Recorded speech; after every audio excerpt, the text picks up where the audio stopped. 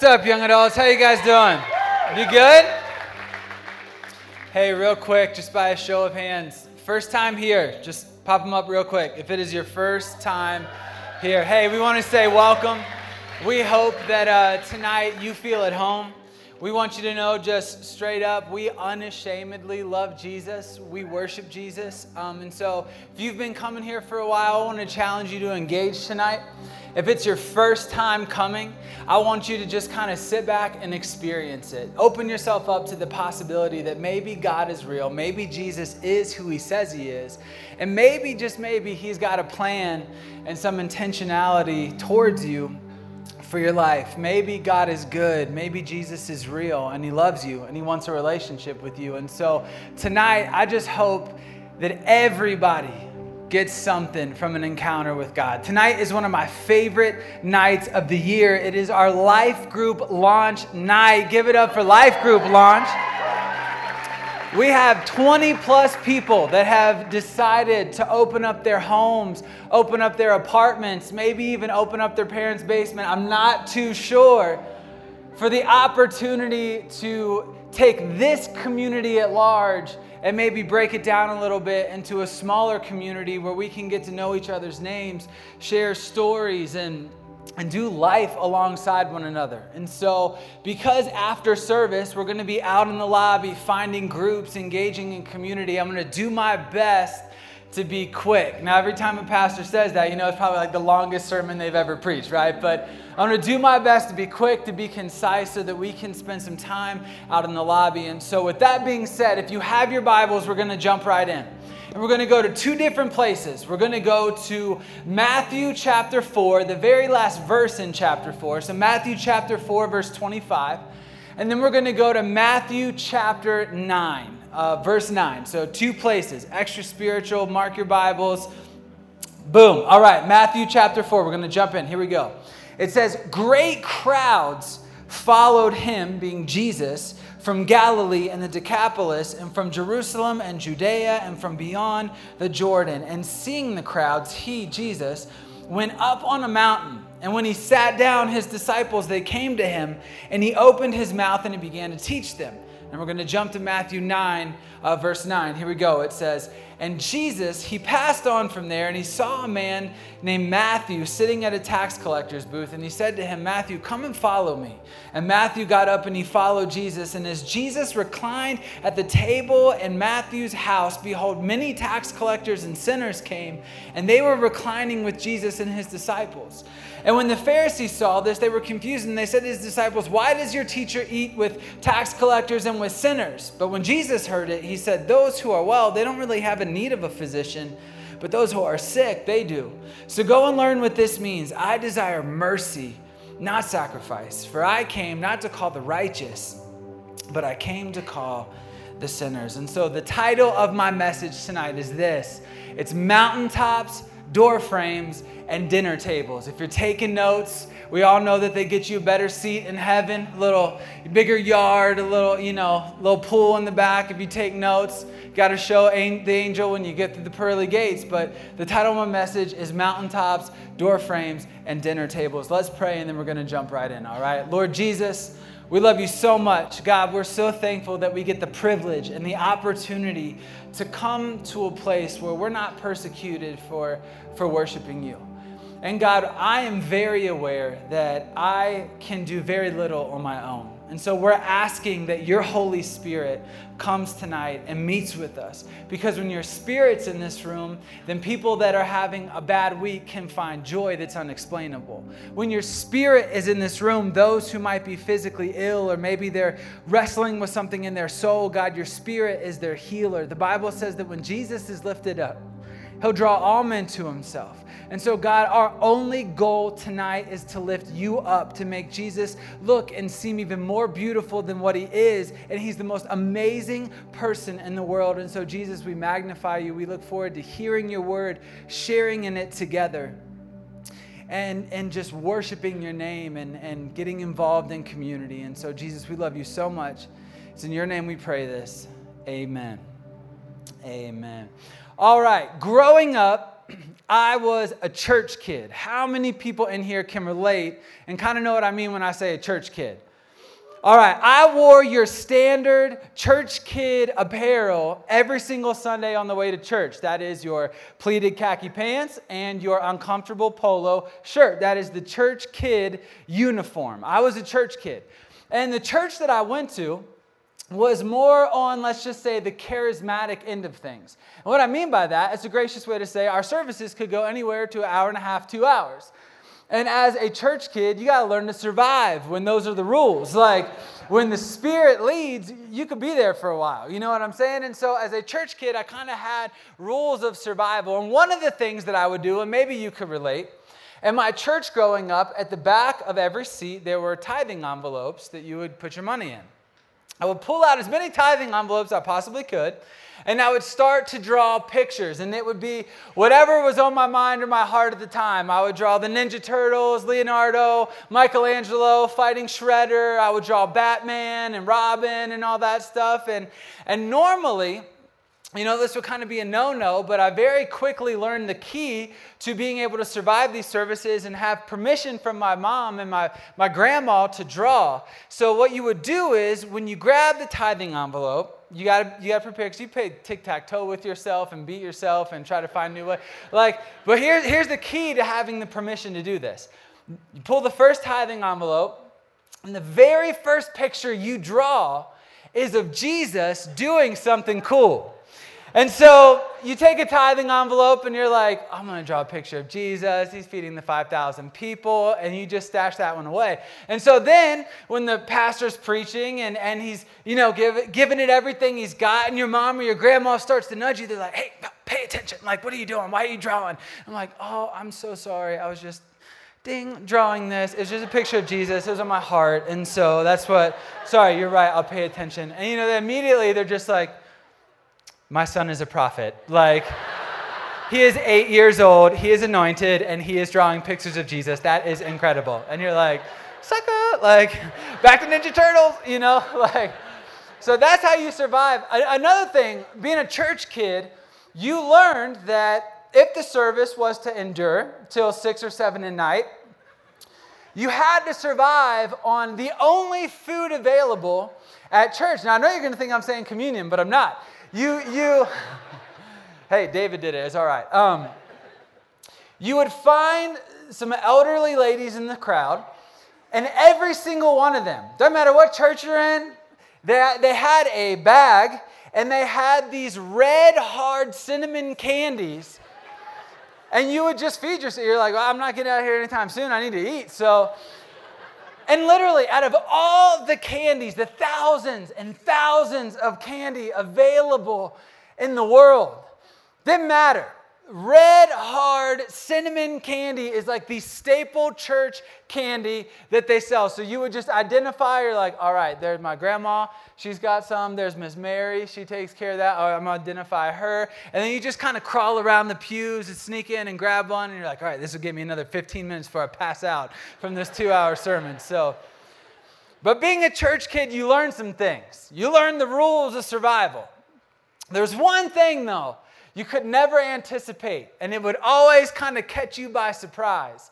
And I don't want to over-exaggerate. This happened frequently. I would say every month, but I feel like the pastors and the board want to keep you on your toes, so they do it like a month and every 5 or 6 weeks or something like that.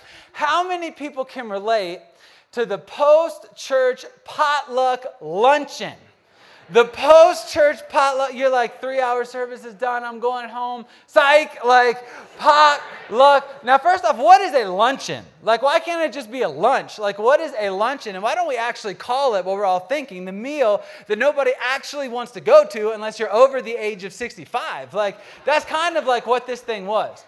The post-church luncheon, and catch you by surprise every time. And here is what the post-church luncheon looked like.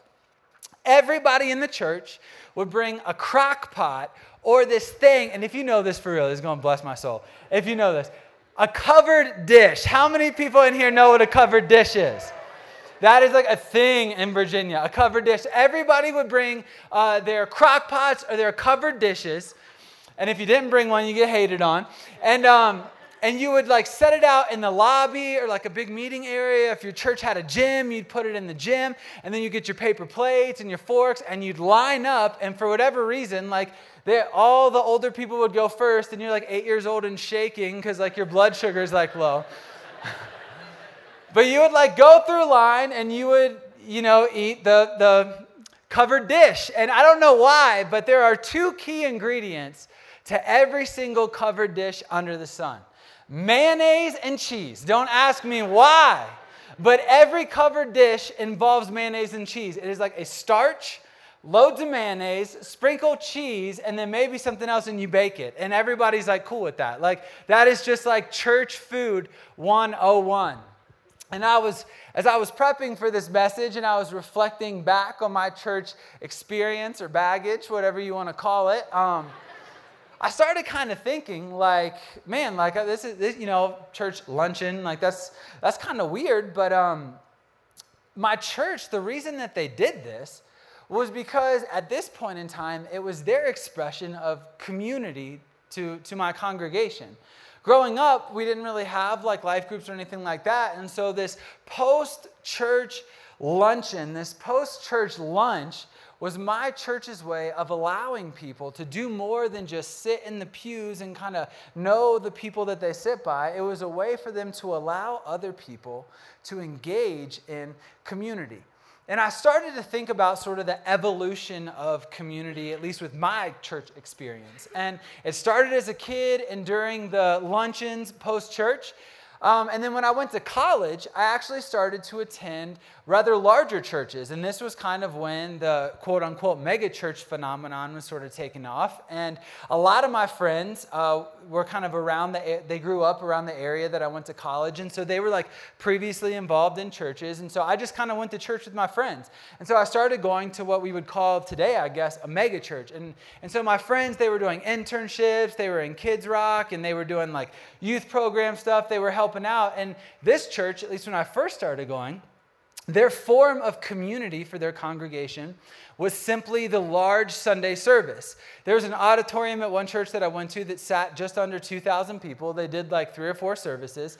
And for them, their expression of community was just coming together and engaging in a Sunday service with the person you sat by. Well, as these churches continued to grow, they realized, hey, we need to give people more of an opportunity to kind of engage in life together.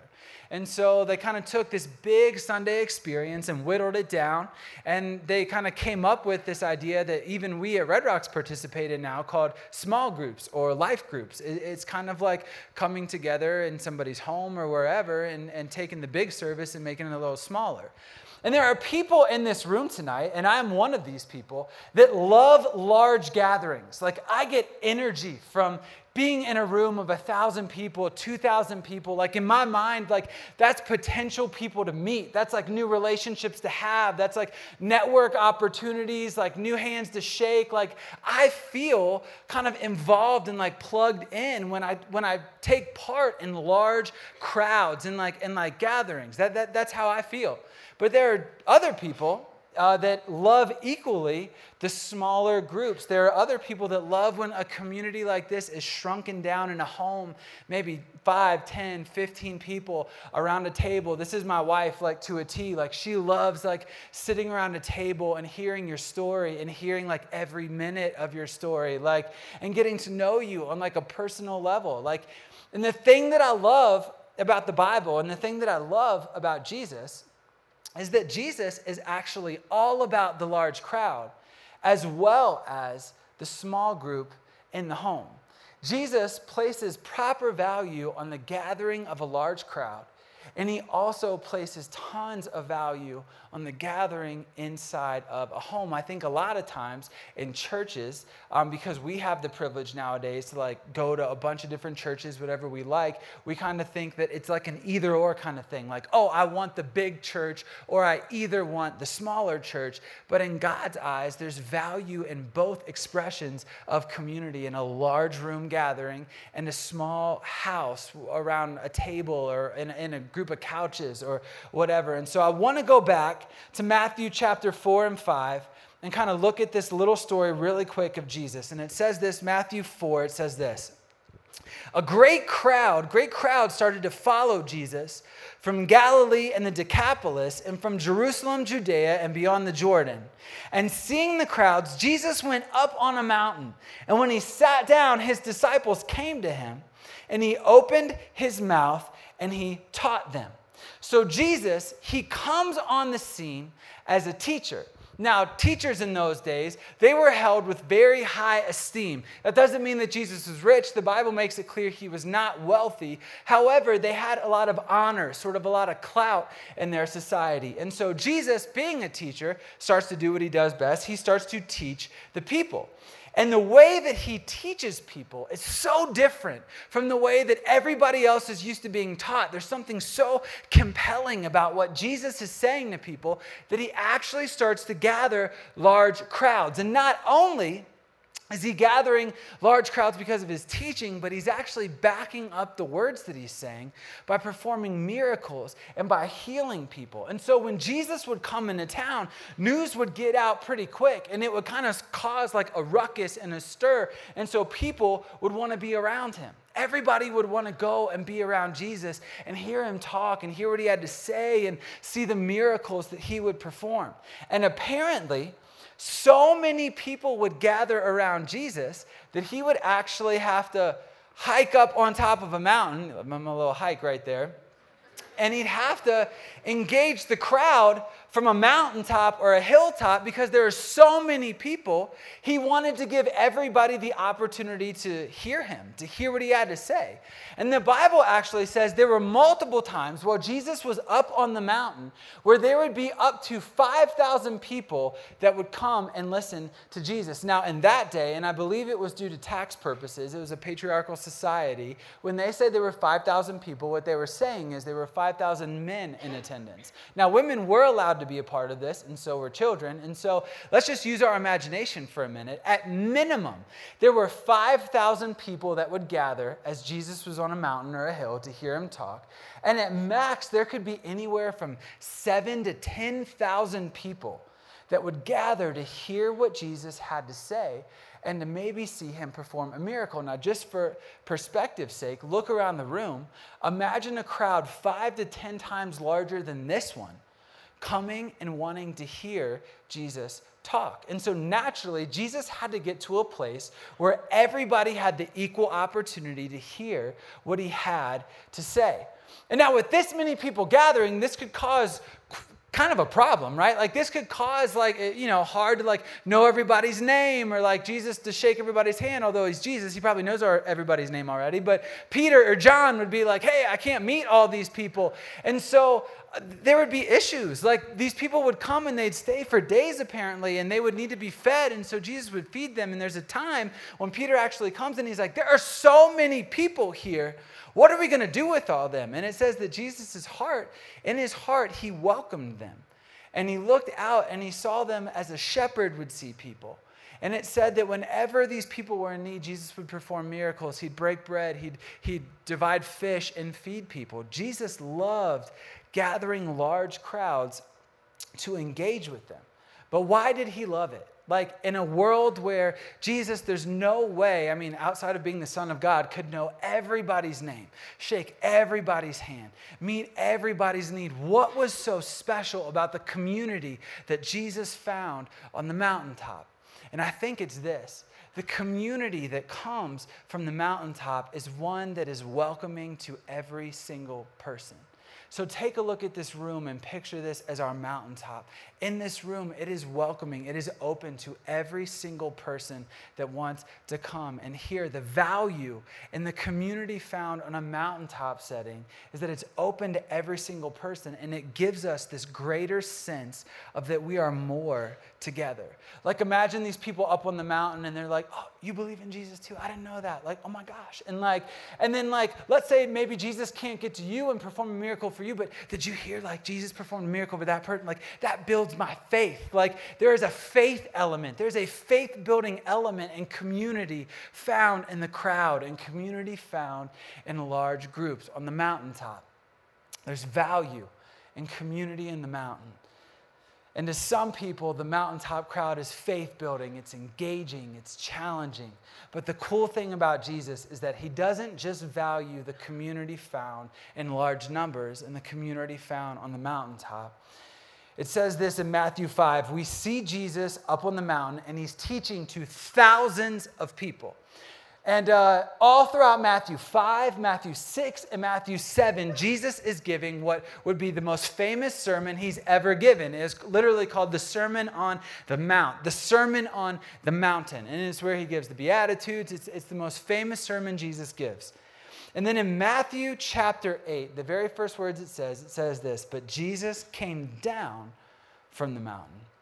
And all through Matthew chapter 8, Jesus is walking around the city and he's healing people and he's meeting needs. And it actually says he gets into a boat and he sails over to another region. And when he gets off his boat, there are 2 demon-possessed people and Jesus releases these people from demonic possessions. But Jesus is headed somewhere. And in Matthew chapter 9, verse 9, we kind of see where Jesus is headed. He's going off the mountain, and we find him at another location of equal and great significance to him. Matthew chapter 9, let's read. As Jesus passed from here to there, he saw a man named Matthew sitting at the tax collector's booth, and he said to him, "Hey, Matthew, come and follow me." And Matthew got up and he followed him. And as Jesus reclined at the table, or literally says at table, I don't know why, but as Jesus reclined at the table in his house, and Luke chapter 6 actually shares this story, and it says that this is taking place at Matthew's house. When Jesus calls Matthew to follow him, it says Matthew gets up, he leaves everything, and he goes to his home and prepares food for Jesus. And so this is all taking place at Matthew's house. It says, as Jesus was reclining at his table, behold, many tax collectors and sinners came, and they were reclining with Jesus and his disciples. And when the Pharisees saw this, they said to his disciples, "Why do your teacher eat with such people, tax collectors and sinners?" But when he heard it, Jesus, he said, "Those who are well don't have a need of a physician, those who are sick do. So go and learn what this means. I desire mercy, not sacrifice, for I came not just to call the righteous, but the sinner as well." And so we see that Jesus, he finds value in the community on the mountain, the large crowds. But Jesus also finds value in the community that you can get in a home. And before we wrap up, I kind of want to break this story down for a minute because I think it's of crazy importance and significance. Now, Jesus, he was walking around probably the Sea of Galilee because Jesus actually didn't stray too far from certain areas when he did his ministry. And so Jesus is walking around and he sees this guy named Matthew sitting in a tax collector's booth. And he walks up to him and he says, "Hey, Matthew, come and follow me." Now, I mentioned earlier that Jesus was a teacher. And in this society, the teachers were the upper echelon of society. And again, that doesn't mean that they were necessarily rich. It just means that they were honored. They were held with esteem because people found value, that they were like the caretakers of the Word of God. But Matthew was a tax collector. And in this day and age, tax collectors were the absolute lowest of the low. Like literally on the same level as like a terrorist, like a radical terrorist in this society. It's how people viewed them. And so as Jesus, in their culture, Matthew, he was considered a thief. He was considered a traitor to his countrymen. Because what happened is Rome came in, they conquered Israel, and they kind of set up governors and providences. And what Matthew was, he was a Jew that went to these Roman officials and said, "Hey, let me help you out. I'm going to collect your taxes and I'll be the one that gives it to you. In return, let me charge my own tax on top of the tax that you charge so that I can make money and that I can get rich." And they were like, "Okay, sounds good." And they actually, apparently they did such a good job. The system worked out in such a way that, let's say Peter comes back from a day of fishing and he goes to Matthew's tax booth. And Matthew's like, "Okay, you caught 10 fish. You owe the Roman government 3 and you owe me 2. And Peter's like, "Why the heck would I give you any?" And Matthew had the authority of the Roman government to enforce his tax upon Peter. So if Peter didn't give Matthew whatever number he made up that day that was his, Peter could actually be taken to jail or killed. And so, as you could tell, these people were hostile to tax collectors. So much so that scholars say that in this culture, prostitutes, because they weren't in such a sexualized culture as we were. Sex was a very private thing. It wasn't something paraded around. In this culture, prostitutes and tax collectors weren't even allowed to go to church anymore. And so Matthew, he's sitting in his tax collector's booth, probably hasn't been to church in years. And Jesus himself, God, walks by and passes him and says, Matthew, hey, come and follow me. And Matthew knows who Jesus is. He's a rabbi. He's a teacher of God's word. And so the Bible says he gets up and immediately starts to follow Jesus. And I love Matthew's response. He's like, yep, I'm there. I'll follow you. Hey, as a matter of fact, like, I'm actually going to go cook you dinner. Come over to my house. And so Matthew's my kind of guy. I love food. Like, I would love to have Matthew follow me and have dinner at his house 24/7. But he gets up and he's like, hey, come over. And Jesus is like, okay, I'll come over. And the next scene we get, it's kind of like an abrupt change, but the next scene we get, we see Jesus walking around calling this disreputable person, this person that other people hate and don't want to associate with. And the next thing we see, Jesus is reclining at his table in Matthew's house with all of his other outlaws and sinner friends and tax collectors. Now, in this culture, to step through the door frame of somebody's home had much more significance than it does right now. Like sometimes when we go over to somebody's house to share a meal, it's because we forgot to buy groceries or they're having a party and whatever. But to walk through the door frame of somebody's home in this culture spoke volumes of your acquaintance, of your intention with this person. When you walk to the door of somebody's home, there is an immediate association and relationship made. And so Jesus, as he walks through the door of Matthew's home, this is what he's saying. He's saying, Matthew, hey, I called you to come and follow me, to associate with me. But you better believe I'm not ashamed or afraid to associate with you as well. I called you to be a follower of me, but I'm going to put myself in your world as well. The moment Jesus walked through that door frame, he was making a statement to that society about his intention and relationship with Matthew. There's a closeness that comes when you share somebody's home, when you walk into somebody's home. Now, teachers and rabbis in this society never did this. That very seldomly. Now, sometimes some of my research said that teachers and rabbis would go to homes, but they would make like house visits. Like if the faithful tithe-paying churchgoer was sick that day and couldn't make it to church, you would go to their house and pray for them. But never would a teacher associate themselves and step into the home of a sinner and a tax collector that's too strong of an association that they weren't willing to make. And so as Jesus calls Matthew to follow him and goes into Matthew's house and steps through the doorframe of his house, Jesus is saying, hey, I am a friend of Matthew. I am a friend of Matthew. I am okay being known as Jesus, the friend of sinners and the friend of tax collectors. And we all have acquaintances, right? We all have like friends that aren't like really, really friends. Like you might have friends that you work with that you like, come on, oh, hi, Sharon, how's your kid? How's your dog? Okay, don't really care, like whatever, like punch in at 9, leave at 5. Or maybe you got friends like that at church where it's good to see them like every once in a while, but you don't necessarily go out of your way to like spend time with them. Everybody's got friends like that. Maybe, I don't know, I got friends like that. None of you guys though, no.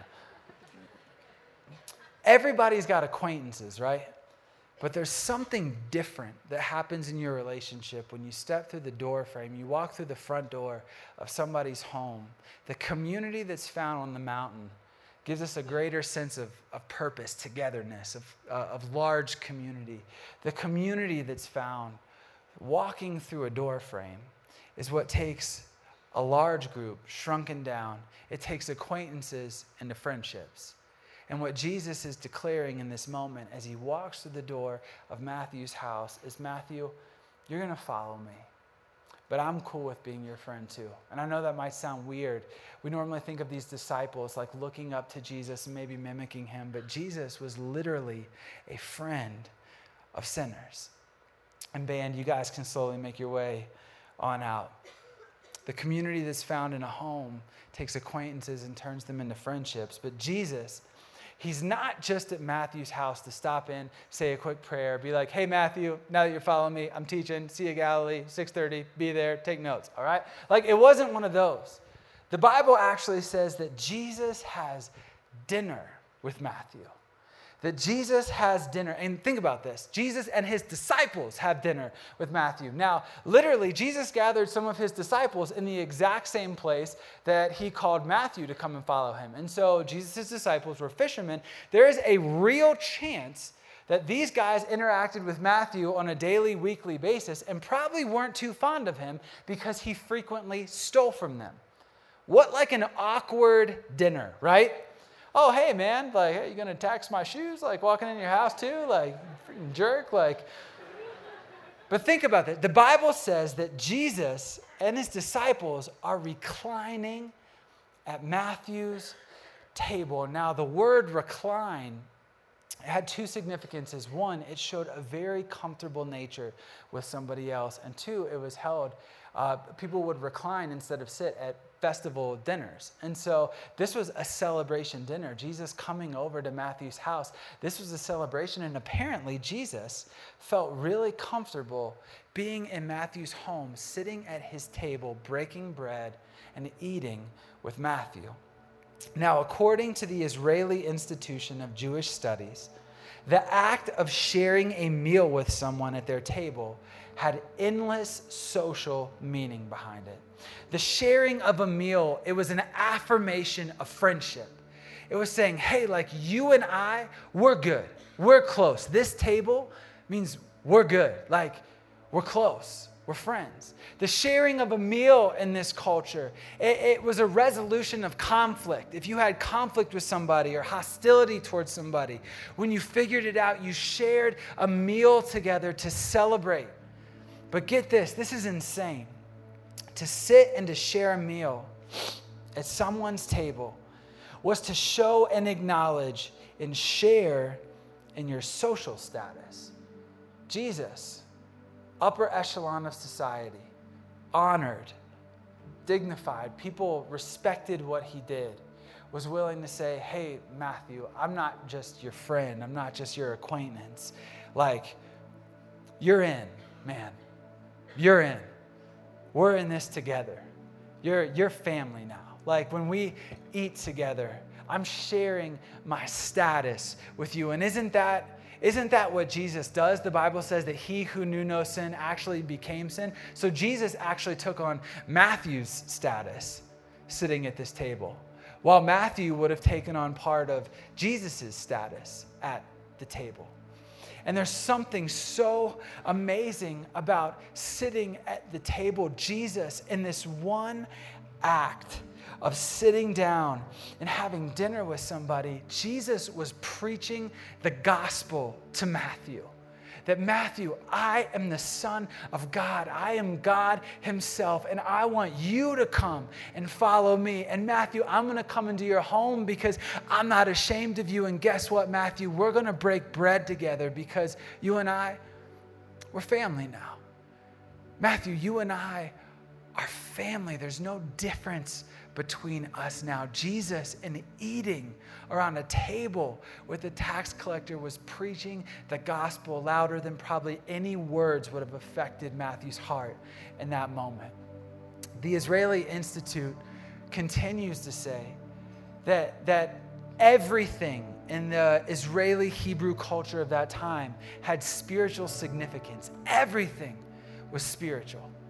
And they said this, and this is one of the most profound, incredible statements I've read in a long time. It said, in this culture, the dinner table had very little difference. There was no separation between the dinner table and the altar at that time. That's how much esteem was put at being in somebody's home and sharing a meal with somebody. There was no separation between the dinner table and the altar, that you worshiped that in this culture. And so think about this. This man, Matthew, hated by every single person in his country, hasn't been to church in years. Jesus is like, hey, that's cool. We'll have church at your house. Hey, we'll turn this table into an altar. And Matthew I'm going to come into your home and I'm turning this place into a church, and you are welcome and your friends are welcome. And as a matter of fact, I'm inviting everybody to your house because everybody is welcome at this table. The dinner table, it's an equalizer, right? At this table, it doesn't matter if you're the richest person at the table or the most poor person at this table. For the most part, we're all eating the same thing. At this table helps celebrate our differences. I think we live in a culture today that wants to kind of pretend like there are no differences among us, and that's like socially acceptable. Here's the thing. There are differences between I am a white Caucasian male. I am not an African American male.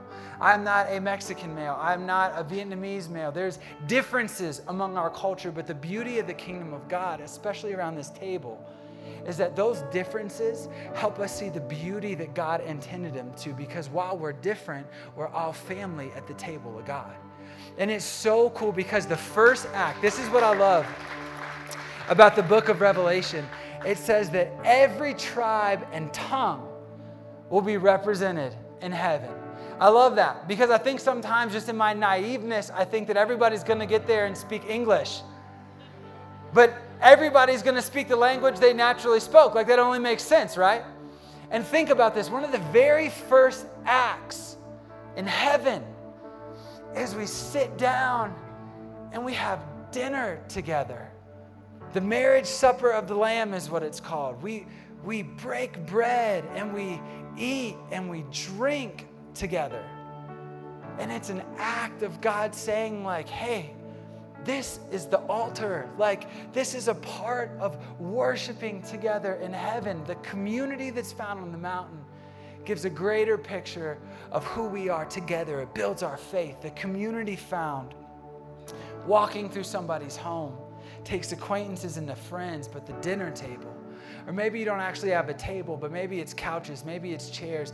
At the table, friends turn into family, and everybody is welcome at the table.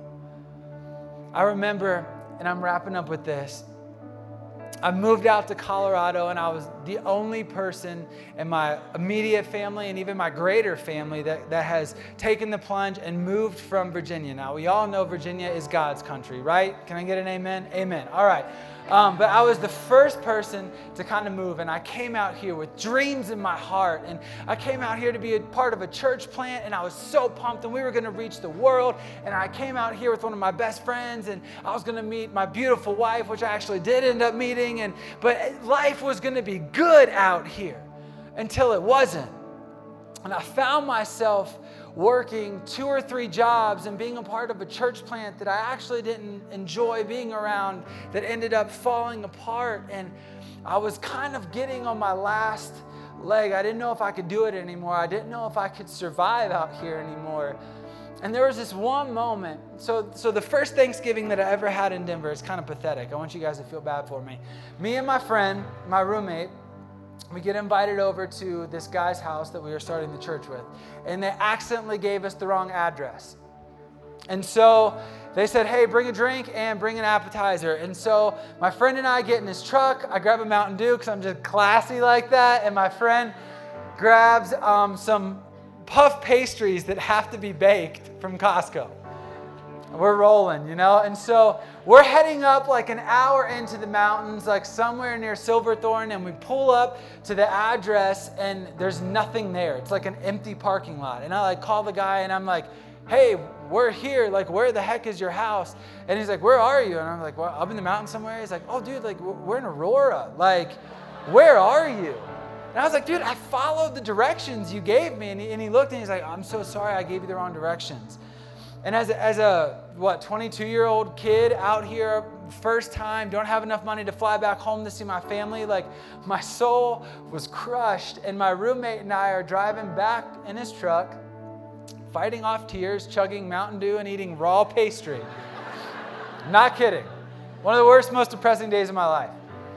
Next year rolls around. Started to get involved at young adults, but I'm still having a hard time. I'm working 3 or 4 jobs, and I start making friends. I start making acquaintances, I should say. And there was this girl that I met who's married to one of my best friends. Her name's Whitney. Conrad's her super jacked, good-looking husband. And but I started making friends with her and her sisters and her mom. I met her mom, and she would actually message me on Facebook and encourage me. And I don't think she kind of knew like what she was doing at the moment, but she reminded me of my mom and my grandma. And I remember one day her mom messaged me, and then she came up at Young Adults, her and her sisters, and said, "Hey, we're having people over for Thanksgiving. Would you want to come over for Thanksgiving?" And I remember, got to play it off and try to act cool like I got a lot of stuff going on. And I was like, well, I'll see if I can fit it in. But inside, I was like, oh my gosh, there's literally nothing more I would rather do in my entire life. And I remember my roommate and I are driving to the right address this time. I remember sitting outside of their house and just like, man, I miss home. I miss my family. I miss my mom. I miss my grandparents. Like, I just want to go home.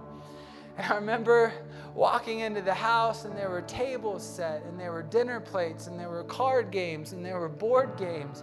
And I'll literally never forget to the day I die. I remember sitting there at this table. You kind of feel a little uncomfortable, right? In somebody else's table. You don't know all the rules or whatever, but it felt like my home. It felt like family. And I remember talking to her sister, talking to her dad, and I just had this moment of like, hey, I can do this. Like, I'm going to be okay. And it didn't happen in a church service, although great crowds, big crowds, they're amazing. It came when I was extended community through a front door and a dinner table.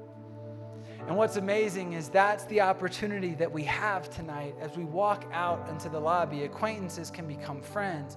Friends can become family. Conrad and Whitney, they're not my friends, they're my family. They were there for me when I didn't even know I needed somebody to be there. That's what community is all about. That's what life groups is all about. It's about sharing your life with other people. If you all would stand, I want to pray. I don't know why, I just feel like in my heart today, I've just had this thought of like, I don't know, like sometimes like what we do can feel routine. Like, oh, it's a life group launch. Like that's just like routine, right? Like maybe I just feel like there's some people in here tonight, two things. One, you've been hesitant to sign up for a life group because you just didn't know if you wanted to deal with it, if you wanted to make that commitment. You've been having that conversation in your head as you came here. I challenge you, make that commitment. It'll change your life. It'll change your life. There's value in this community, in the mountaintop community, but there's value at community at the table as well. And the second thing, you've been hesitating.